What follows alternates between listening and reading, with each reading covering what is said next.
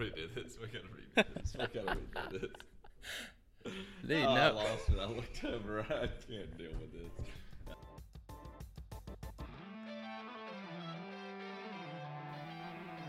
Welcome to Fluent Grace, a podcast for students about speaking the gospel into the everyday, ordinary stuff of life. You've got questions, we've got answers. Or at least we will search the scriptures and see how the gospel of grace should inform a response to the questions you have. We love Jesus and we love students, and we hope students will grow to love Jesus more as they encounter Jesus' amazing love for them. Our music for the show is Felix Kolpa by Keen's Kaleidoscope.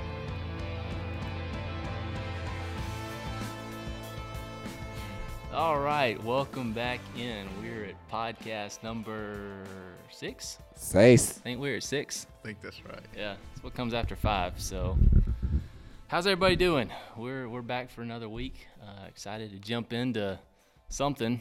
We'll see what happens. You know, there's a really big part of me that cannot wait till we start videoing these podcasts and can get just a little Glad we didn't video last one.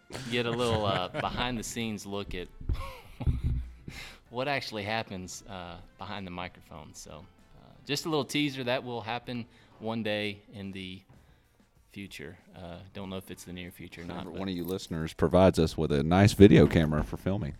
Hey, we'll take it, right? That can be part of Merriam-Webster's next donation. Since he is the official, unofficial sponsor. He's my favorite. Yeah. Can Kool-Aid please sponsor us too? I just love Kool-Aid. Dude, are you a Kool-Aid drinker? I am very much a Kool-Aid drinker. What flavor? That purple drink. Get that purple. Grape. Grape, Tim. I'm going fruit punch all the way. I was going to say, I can't pass the red. You got to go red. Look, if you don't put 4 bags of sugar in my Kool-Aid, I'm not drinking it. So you put the flavor in and then manually add the sugar itself? You don't just do one of those little 10-cent packets? No. I do almost 4 bags of sugar and then a packet of flavoring. Isn't that how they make, like, soft drinks? Bunch of sugar and a little bit of liquid? Probably. Yeah. Thought that's how they made diabetes. Diabetes. That's true. Kool-Aid's responsible for diabetes. There you go. Starts them young. How about Juicy Juice? Did y'all ever drink Juicy Juice? Oh, I did. And like the big tin cans that you had to pop open with the can opener? The what? The like can opener. You know, like it was literally it looked like a big thing of green beans with the Juicy Juice label. And you get the can opener and you literally have to I do remember that. I do remember the that. Top That was a long time of ago. the green bean can. Showing your age, yeah, Tim. Dude. Hey, come on now. All you kids are spoiled now. You never had to. That was open your before drinks. plastic. That's before plastic was out there, Yeah. kids. Dude, there's all kinds of good kids' drinks that I enjoyed. Mondo's. Yoo-hoos? Yoo-hoos. They're still out there. Yeah. Strawberry or chocolate? Do they make strawberry It is a Yoo-hoos? cardinal sin to drink strawberry Yoo-hoos. It's the unforgivable sin. I'm just I didn't saying. know there were different flavors of you yeah. forever. Just chocolate's all you need. Yeah. Oh, you know what? Here, I got an idea. Let's do this. Let's go back to the beginning. Let's do our intro again. But this time when we intro it, give a random fact about yourself that might be slightly humorous. You got it? So for example, hey, welcome in to Fluent Grace Podcast. My name's Tim Wilson, and I hate mayonnaise. What's up? My name's Colin Sherrill. Welcome to Fluent Grace Podcast. And I hate running.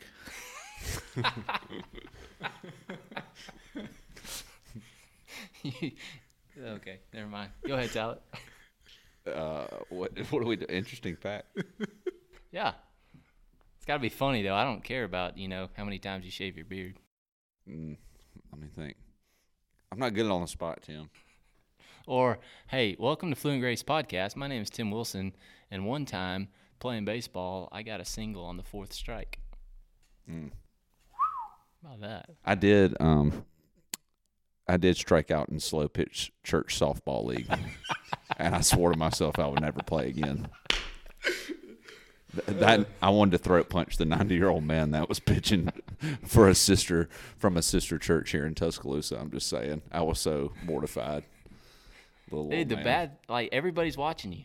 And they have to, Yep. they watch you make that walk. Well, back. here's the deal. Like halfway through the season, like whenever I got a base hit, I became like I felt like the three-legged horse that was in the race that got the lucky break. They're like, "Yeah, you can do it." I'm like, "Okay, I'm done. I'm out of here. I'm You done." were basically Rudy. I've become Rudy. Yeah. I'd become Rudy. Everybody was hoisting you up on their shoulders. That's right. Old Tyler right. Rudiger. That's right. Tyler, touch the base. I felt like the Hunchback of Notre Dame. I'm just saying. Did you ever play softball after that year? No. No. Haven't Would you played consider anymore. playing it again? Absolutely not. Absolutely. If we got up a Fluent Grace podcast team, would you participate? I will. I'll be the water boy. Every team's That's an got essential part of a good Yeah. team right there. It is. It is. I'd get a participation trophy. There ain't no doubt. Dude, you'd be spiking our drinks with all kinds of. Mission margaritas. Come on now. I was thinking like sugar, like 4 cups of sugar. That works. Personal. that purple drink with all the sugar in it. Are we still on the intro? This is the longest intro I think we've ever had. Yeah. What else are we gonna talk about? How's your week, Tyler? It's great. I saw today that Mike Pence promised that we're going back to the moon within 5 years. Hey, that sounds fun. Would you go to the moon? I don't really know if we ever went in the first place. Just saying. Conspiracy theorists over here. Yeah. Well, see, I'm thinking that we could be the first podcast to. Live from Live the from the moon. moon. Oh my goodness! Come on. All right, dial up Mike. All right. You got your phone over there. Dial I him got up. my phone. Tell him we signed up. Fluent Grace from the moon. Heck yeah. I think I would enjoy going to space. Scale of 1 to 10. 1 being you would never, even if you got paid to do it, you would never go into outer space. 10 being you do it without getting paid. You would even pay to go do it. Where would you land on that scale, Tyler? Doesn't have to necessarily be the moon. Could be, but just outer space. I would 10 as you would do it. Oh, I'd yeah. probably be about a 7. Yeah. Colin? I'm going 10. As Yeah. long as they give me all of that freeze-dried ice cream that I can eat. Oh my god. The kind that stops you up and you can't use the bathroom for months at a time. I haven't had that problem, but that stuff. Everybody's getting a lot more information on Colin than they want to know. That stuff is amazing, though. Yeah. I guess I've had it. Like maybe a field trip to the Space Center. Exactly. That's the only time I've ever had it. It's like Dippin' Dots, isn't it? Yeah, but frozen. Yeah. All right. Yeah. I would do it in a heartbeat. Like, no doubt about it. Y'all remember a couple years ago when that dude did the Red Bull stratosphere jump? Oh, my goodness. Yes. Felix Baumgartner. From outer space. Landed on a freaking trampoline. Isn't that crazy? Yeah. In like the middle of the desert. That was awesome. Yeah. See, I would not do that. No. Yeah, I don't know about that. Yeah. No. But, you know, if I'm going to have to die somewhere, I might as well be outer space. You know, that's the argument that everybody gives for not wanting to do it. They're like, well, who knows if I'm ever going to make it back, or I don't want to die up there. Is that what we start doing with our bodies when we run out of space to Just chunk 'em up bury there? 'em? You just throw them into to space and let Hey, them why be not? like Yeah. human popsicles floating around up there. Is that insensitive? I'm sorry. Well, I mean, right now they like throw people just in the ocean. That's true. Well, they've been digested by sea animals. I'm just saying. Right. I mean, I'm not saying they're still there, but yeah. Anyway, I wonder yeah. how that works with the glorified body. That's what we got to talk about one podcast. What Glorified happens? bodies. What happens to people who die in outer space? Are they glorified in outer space? I guess they don't have as far to travel when they get to. They're closer to heaven up there, right? What about the people who died at sea and their bodies are thrown over and then they're eaten by like a octopus or something? Like, how does that work? It'll take them a little longer to get there. Speaking of, all right, since we're just talking about random stories right now, I was just watching this video when Colin walked in earlier. I saw this video of a dude that recently got swallowed by a whale. Oh, Yeah. He was Was out. his name Jonah? No. I don't remember. Some South African guy. But they were out snorkeling off the coast of South Africa. And he was just, chilling, taking pics or whatever underwater, and a whale comes up, whoosh, grabs him. Did he die? No, popped him right back out. Now, he didn't swallow him all the way, right? He didn't. Bro, this ain't a plankton. He didn't digest. He basically just got half the body in the mouth, and the whale realized, yeah, it's not what I signed up for, and spit him out. But he had pictures of this, like legit. There was pictures of this guy halfway inside the whale's mouth. It was impressive. That's so creepy. Yeah, it was impressive. So I seem to remember another story about that. Some dude getting swallowed by a whale. Oh yeah. Do we know it was a whale? Just saying. Come on now, bringing out the Just bringing the out old big fish argument. Just bringing out the Bible. Please tell me the difference between a big fish and a whale. A whale is a big fish. But a big fish is not Megalodons. necessarily It could have been a whale. megalodon. It could have been the Loch Ness monster. It could have been. Oh, hey, how about that? Could have been a just straight up dinosaur. Could have been the last living dinosaur of the sea.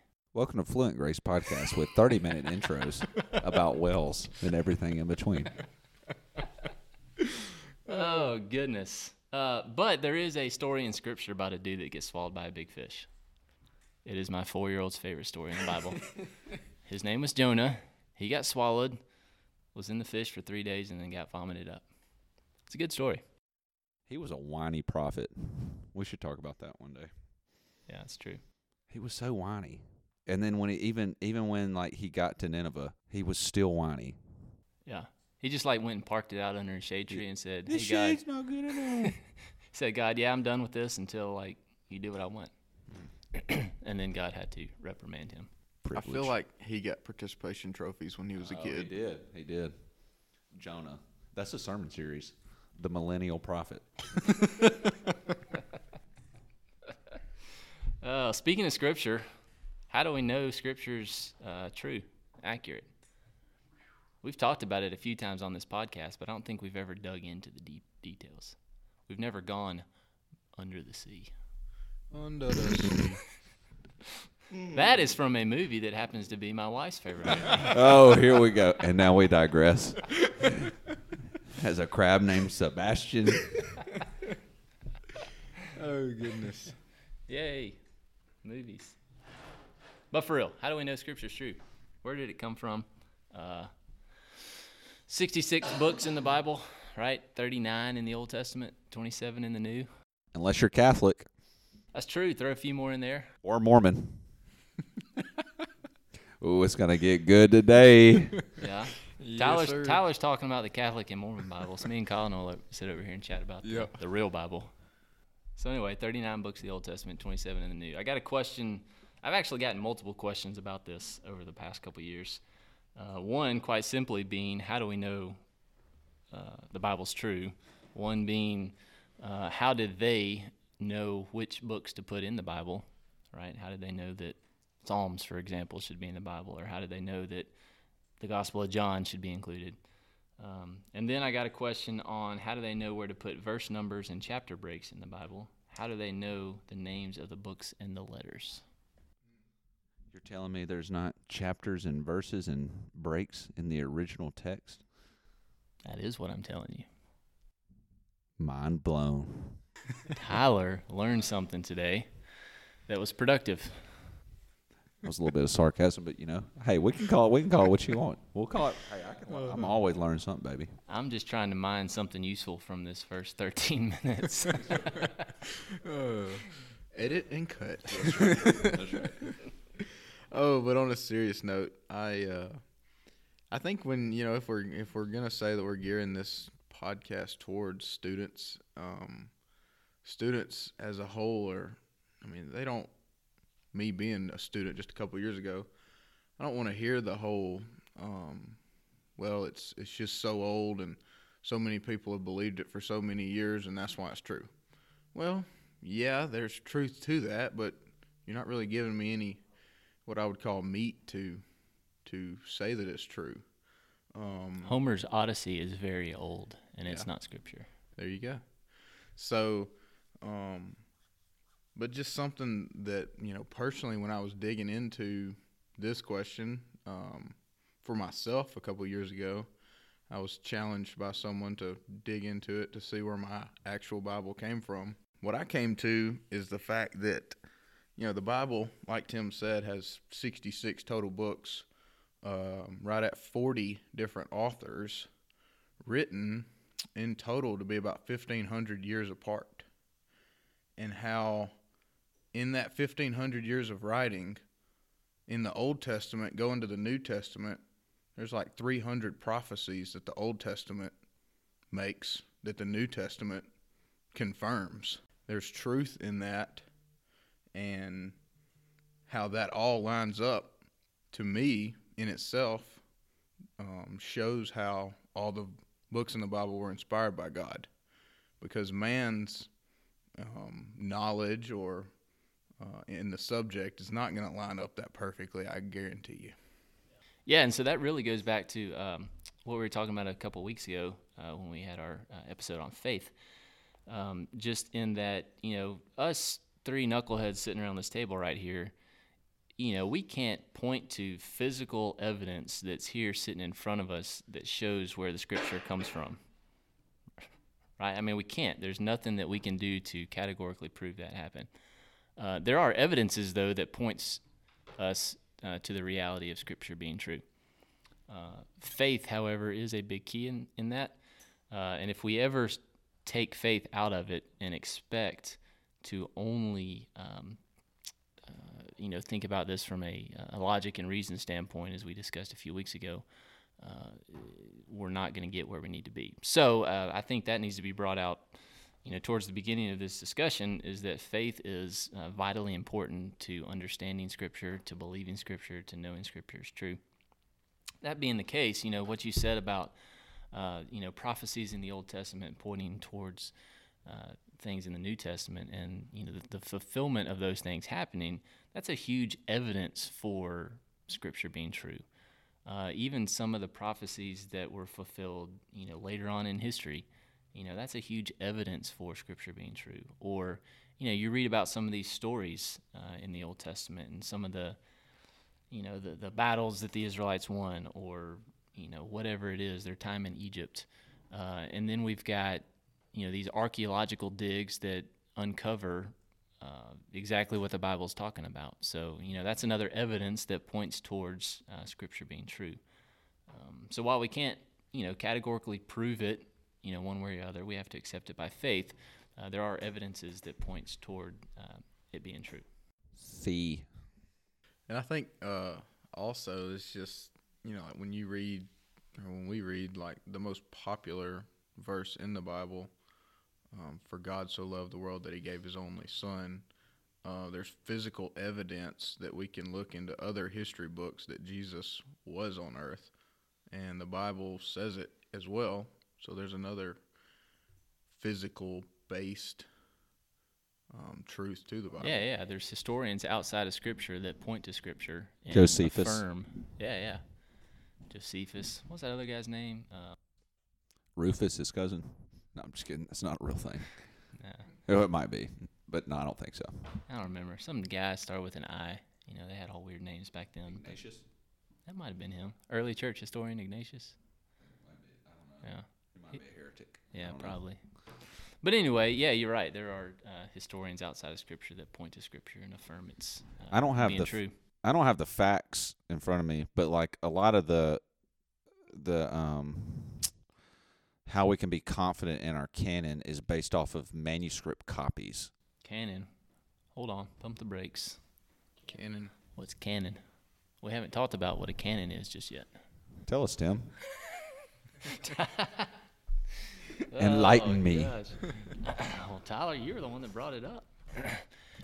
Tyler, I could be talking about pirate cannons. Well, that's what I'm wondering here, because your average listener who doesn't know Scripture might think that.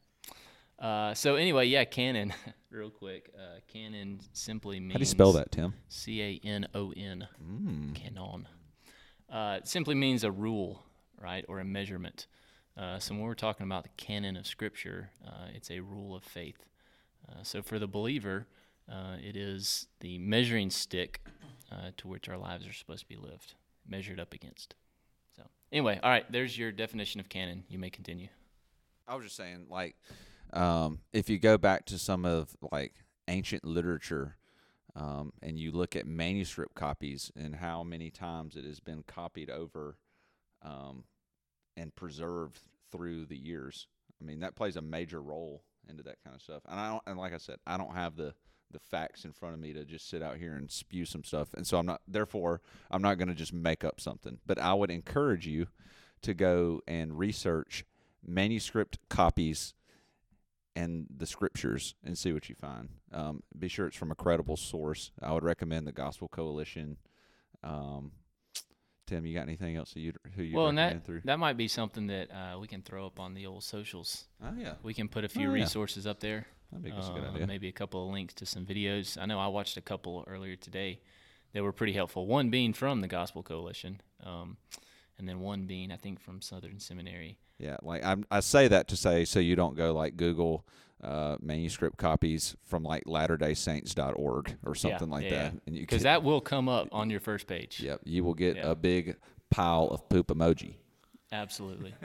We've been doing a series this semester on Wednesday nights with our student group, looking at different worldviews, biblical worldviews. And how they're wrong.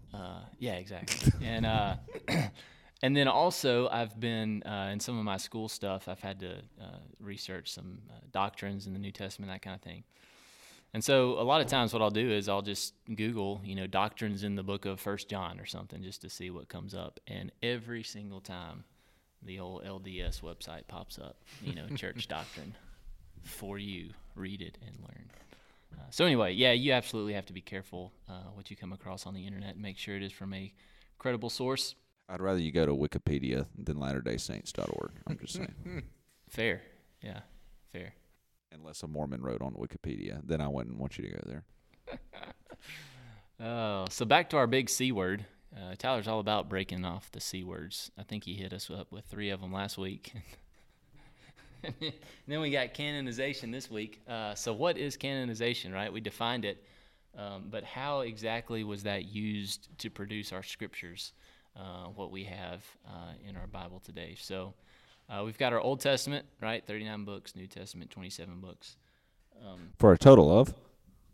66. I just held my ear up to the microphone. Oh, my God. Oh, wow. Oh. It's been a long week. Yeah, it's Tuesday, folks. It's Tuesday. So there's essentially 6 pieces to canonization, and this is what was used to not determine if, or not to place inspiration onto a writing, but to determine if a writing was in fact inspired by the Holy Spirit. And one of those being, was it written by an apostle or a prophet? Right? So when the early church was looking at these manuscripts, they said, was it written by somebody who had close contact with Jesus? That's really the simplest way to break it down. So if you look at a book like, Matthew, disciple of Jesus, he's an apostle. Or John, same thing. The letters of Paul, right? Paul was an apostle of Christ Jesus. So all these books have, I'm breaking off a big word here, so forgive me for this, but apostolic authority. Yeah, how about that? I don't even think I can spell that. I see your C word, and I raise you to an A word. How about that? Sometimes I see on church signs that their speaker or pastor is apostle, blah, blah, blah. How about that? Yeah. We had a discussion about that in class a few weeks ago. And how it's a bunch of poop emoji? Question mark. Yeah, folks will debate you on that, for sure. We're not going to today, though. Yeah, because you don't want to know my opinion. I would love to know your opinion, but I don't. No apostles nowadays. So if you're out there listening and you think you're an apostle, think again. You can hit me up if you'd like to debate personally over some coffee. Yep, that's right. His number is. Please don't do that. All right, so that's the first one, right? Canonization. The first mark of that is it was written by an apostle. The second piece of that, right? We know that every book in the New Testament was not written by an apostle. Right? What about the book of Gospel of Mark or the Gospel of Luke? They weren't apostles. but they were close associates of apostles. So the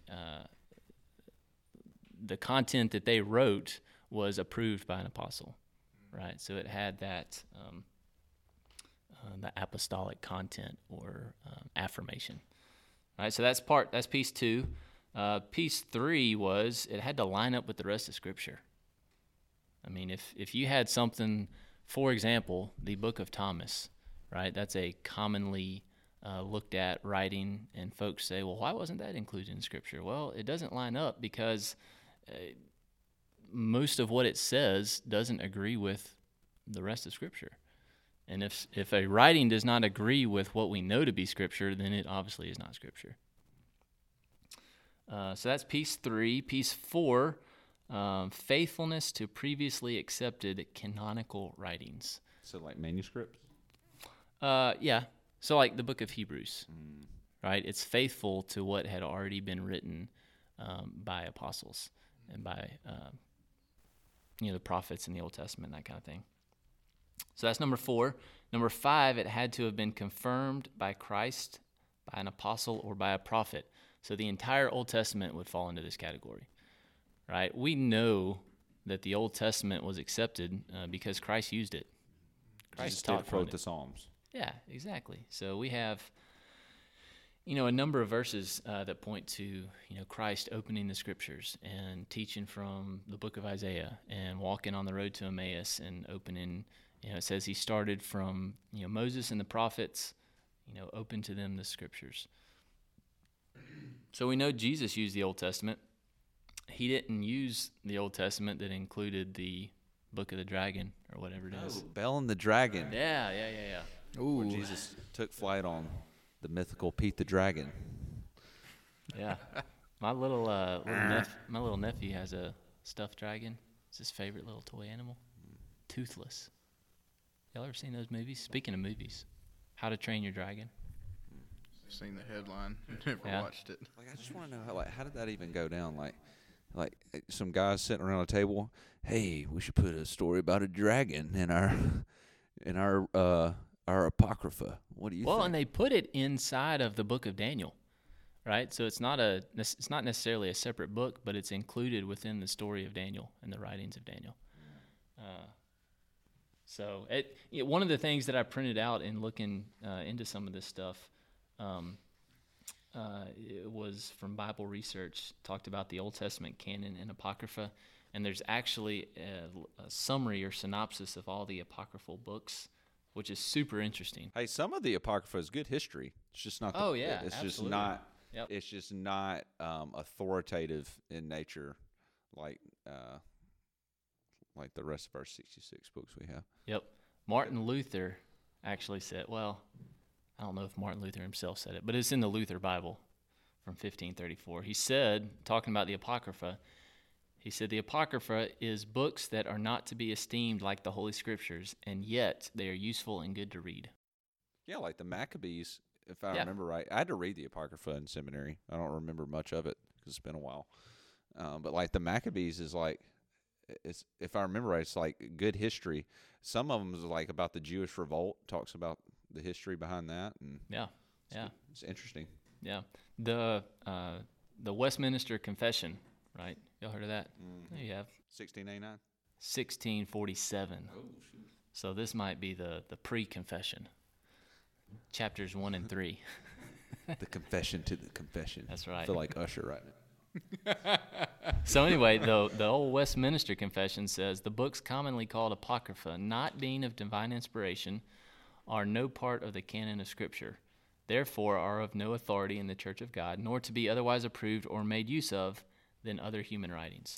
Bruh, the Catholics ain't gonna like that. So basically, it just says the Apocrypha is just like any other writing you look at, right? It's good to read. It's like Homer's Iliad or the Odyssey. Alice in Wonderland. Alice in Wonderland. There you go. How to Train Your Dragon. Oh. Come on.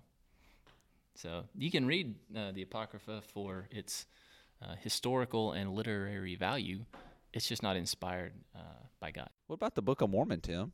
What value does it have? It makes for a nice booster seat sometimes, or I was thinking if you got desperate on the side of the road and needed toilet paper. Firestarter. Firestarter also works. I don't know a whole lot about the Book of Mormon, other than I do know this. There's a verse in it that says the world was supposed to end in like 1864. Oh, well, that's unfortunate. Right before the Civil War. Yeah. So I read stuff like that, and I wonder, how can you believe this still to be true? I'm just saying, I'm not going to take advice from an angel named Moron. I'm just saying. Like, I'm not listening to you. Yeah. Yeah. And that's one of those things that comes straight from a man, right? Admittedly so, this man says, it's from me. But, I guess he did claim inspiration. But does it line up with the rest of Scripture? So if we're going to apply the rules of canonization as we've been talking about, does the Book of Mormon line up with the rest of Scripture? Yes or no? Negative, right. So that automatically cuts that one out. So we've got, what are we at? We're through number 5. The last one is the writing confirmed by Christ, apostle, or prophet. The last one is this writing recognized and used in the early church? So I thought this was interesting. I was listening to one guy talk about the canon of Scripture, and so he was saying how, right, the canon that we have and the table of contents, if you will, of our Bible was not finalized and first published until, I want to say it's like 367, something like that. So you've got roughly, 340 years in there that we don't have an official canon, right? But these writings were still out there. They were still being utilized. And what he was talking about was this was before the time of internets and cell phones and encyclopedias and all this. So what the churches would do is they would read, one of the writings of Paul. They would finish with it, and they would take it to another church. And this other church would read it. And maybe they had a writing from Peter or whatever. So they would swap writings back and forth. And so that's kind of how Scripture was passed around. Trading scrolls. There you go, trading scrolls back and forth. And so what would happen is if one of these writings was not accepted, right, maybe you have a church that, maybe Peter came and spoke at this church, and they get a writing that claims to be from the Gospel of Peter. They read it, and they say, whoa, hey, this doesn't line up with what Peter preached. We know Peter. He was here, so they chunked it, kind of deal. So, that's one of the things that also had to take place is what we know now as the New Testament Scriptures were passed among the early church and were approved and accepted and affirmed as being what was actually taught by the prophets and apostles. So I thought that was really cool, right? There was really the different writings fell into 3 categories. They were either universally accepted, Matthew, Mark, Luke, and John, right? Everybody accepted those as Scripture. They were either debated. People wondered if they were true or not. I think the book of James, the book of 1 John, they were debated a little bit, but eventually they were accepted. And then there were some books that were just flat out rejected, right? There was the Gospel of Thomas, Gospel of Peter, a bunch of others. That's a whole nother conversation. Yeah, James is an interesting book to look at because it was definitely debated. Martin Luther was not a big fan of James. Oh, yeah? He did not like it. I didn't know that. Yeah, should go look into it. I'll go ask Martin next time I see him. You can probably go. I think Martin Luther had a list about as long as my leg of things that he didn't like. Go dig him up. Yeah. So anyway, that's the canon of Scripture, right? All that, though, it does not make a book inspired, right? There's a guy, if I can find who it is exactly that said it, guy named F.F. Bruce maybe, and I really have no idea who that is. But he said this, and it is true. The New Testament books did not become authoritative for the church because they were formally included in a canonical list. On the contrary, the church included them in the canon because she already regarded them as divinely inspired, recognizing her innate worth and generally apostolic authority, direct or indirect. Basically, if you dumb all that down, it's saying the New Testament books were inspired by God and were then recognized by the church. The problem with especially the Catholic Bible and the Mormon Bible, whoever else's Bible is out there, is that human beings try to place authority on a writing, right? So they get it directly backwards. Scripture is not authoritative because some guy said so in the early church. It's authoritative because God inspired it and the Holy Spirit inspired the writers to produce it. I think another interesting thing is you got to realize not only did the Holy Spirit inspire men to write it, but he also preserved it. Oh, yeah. Through the years and timeline. So you can have you don't have to ask questions. You can be confident if you have a high view of God, the Holy Spirit, because let's not forget that the Holy Spirit is God. So if we have a high view of God, the Holy Spirit, then we can trust and rest in the reality that he's going to preserve what he inspired men to write. Yeah. I heard someone say one time that if God is big enough to inspire Scripture, he's big enough to protect it. So that's Scripture. That's a little bit about it. Again, as is the case with any of the topics we go over, we're not going to be able to get into all the ins and outs of it and totally flesh out all the details as much as we'd love to. We'll post some articles. Yeah, we will. Go hit up the old Facebook page. I don't guess you can really post articles on Instagram. Share articles. Yeah, we'll figure that out. Anyway, we'll put it on the socials, Facebook, Instagram, Twitter. As always, you can send us a specific question to our email address, fluentgracepodcast@gmail.com. What are we discussing next week before we get to this last little thing? That's a good question. Let's just go ahead and tell the people right now what we're discussing. Well, before we tell people what we're discussing, we would have to figure that out. Oh, that's true. We're not there yet. I don't know. Hey, people out there, send us a question, and I guarantee. How about this? This is dangerous, and I may regret this. Oh, Yeah. Tim's going to get a piercing. No, absolutely not. But I will say this. The first person that emails us a question to our email address, fluentgracepodcast@gmail.com, I guarantee we'll talk about it. Guaranteed. So For better or for worse. right. We may not give you the answer you want. We may I'll give you the answer you want. Just ask it. so anyway. We'll put Tyler in charge of that. Yeah. But in the absence of questions, who knows what we'll talk about next week? You'll just have to tune in and subscribe on Apple Podcasts and Spotify or whatever. And if you subscribe, it'll download to your device, and you will find out next week what we're going to talk about. Automatically. Yeah. Well, we got one final segment for this week, though, Tim. We can't throw the Guinness Book of World Records segment out.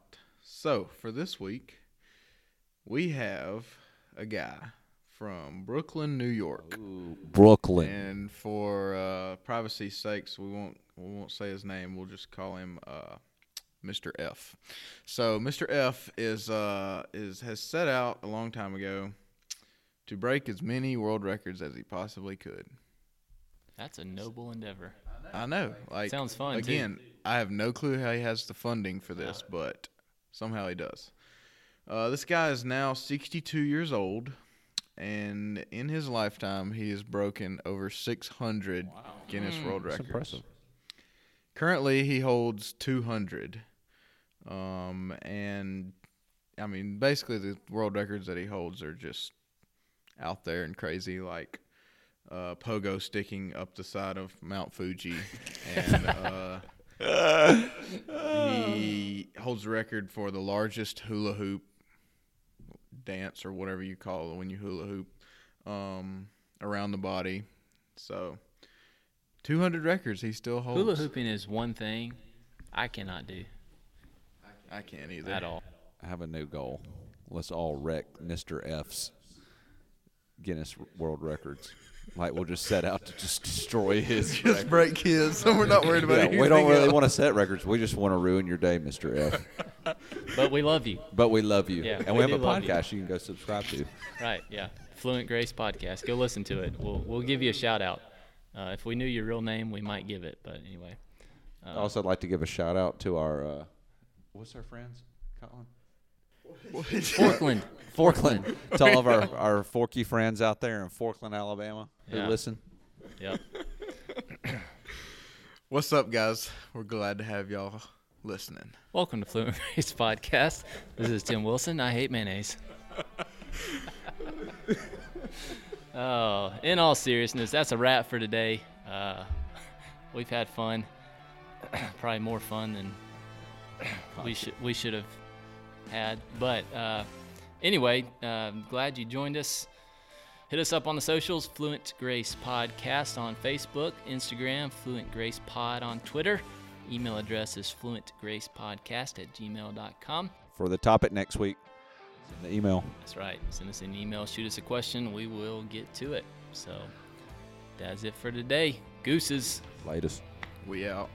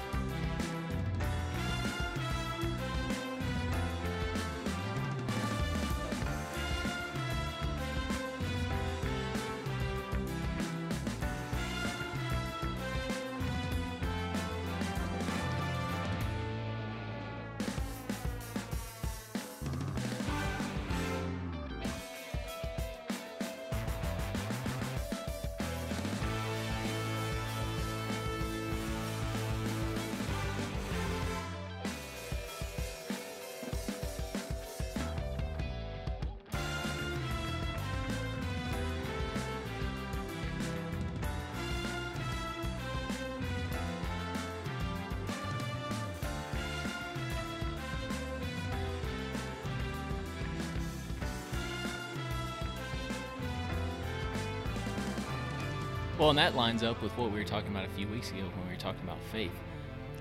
Just in the idea that, yeah, as three dudes sitting around the table right here, can we know without a shadow of the doubt where the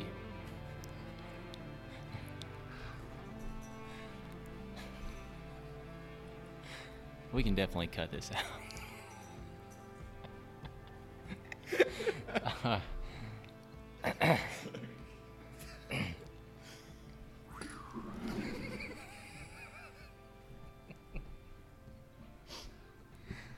Oh, gosh.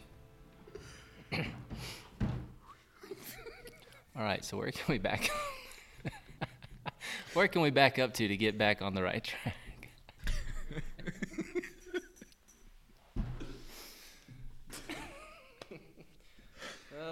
Okay.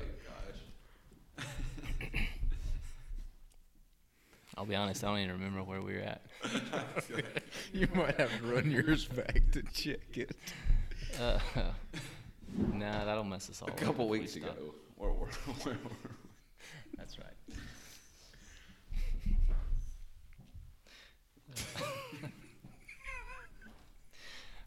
We're so immature.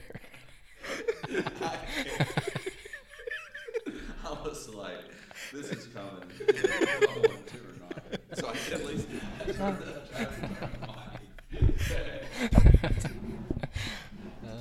This is going to be on the bonus edition of the podcast.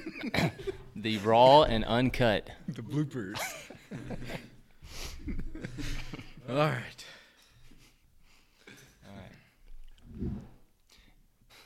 right.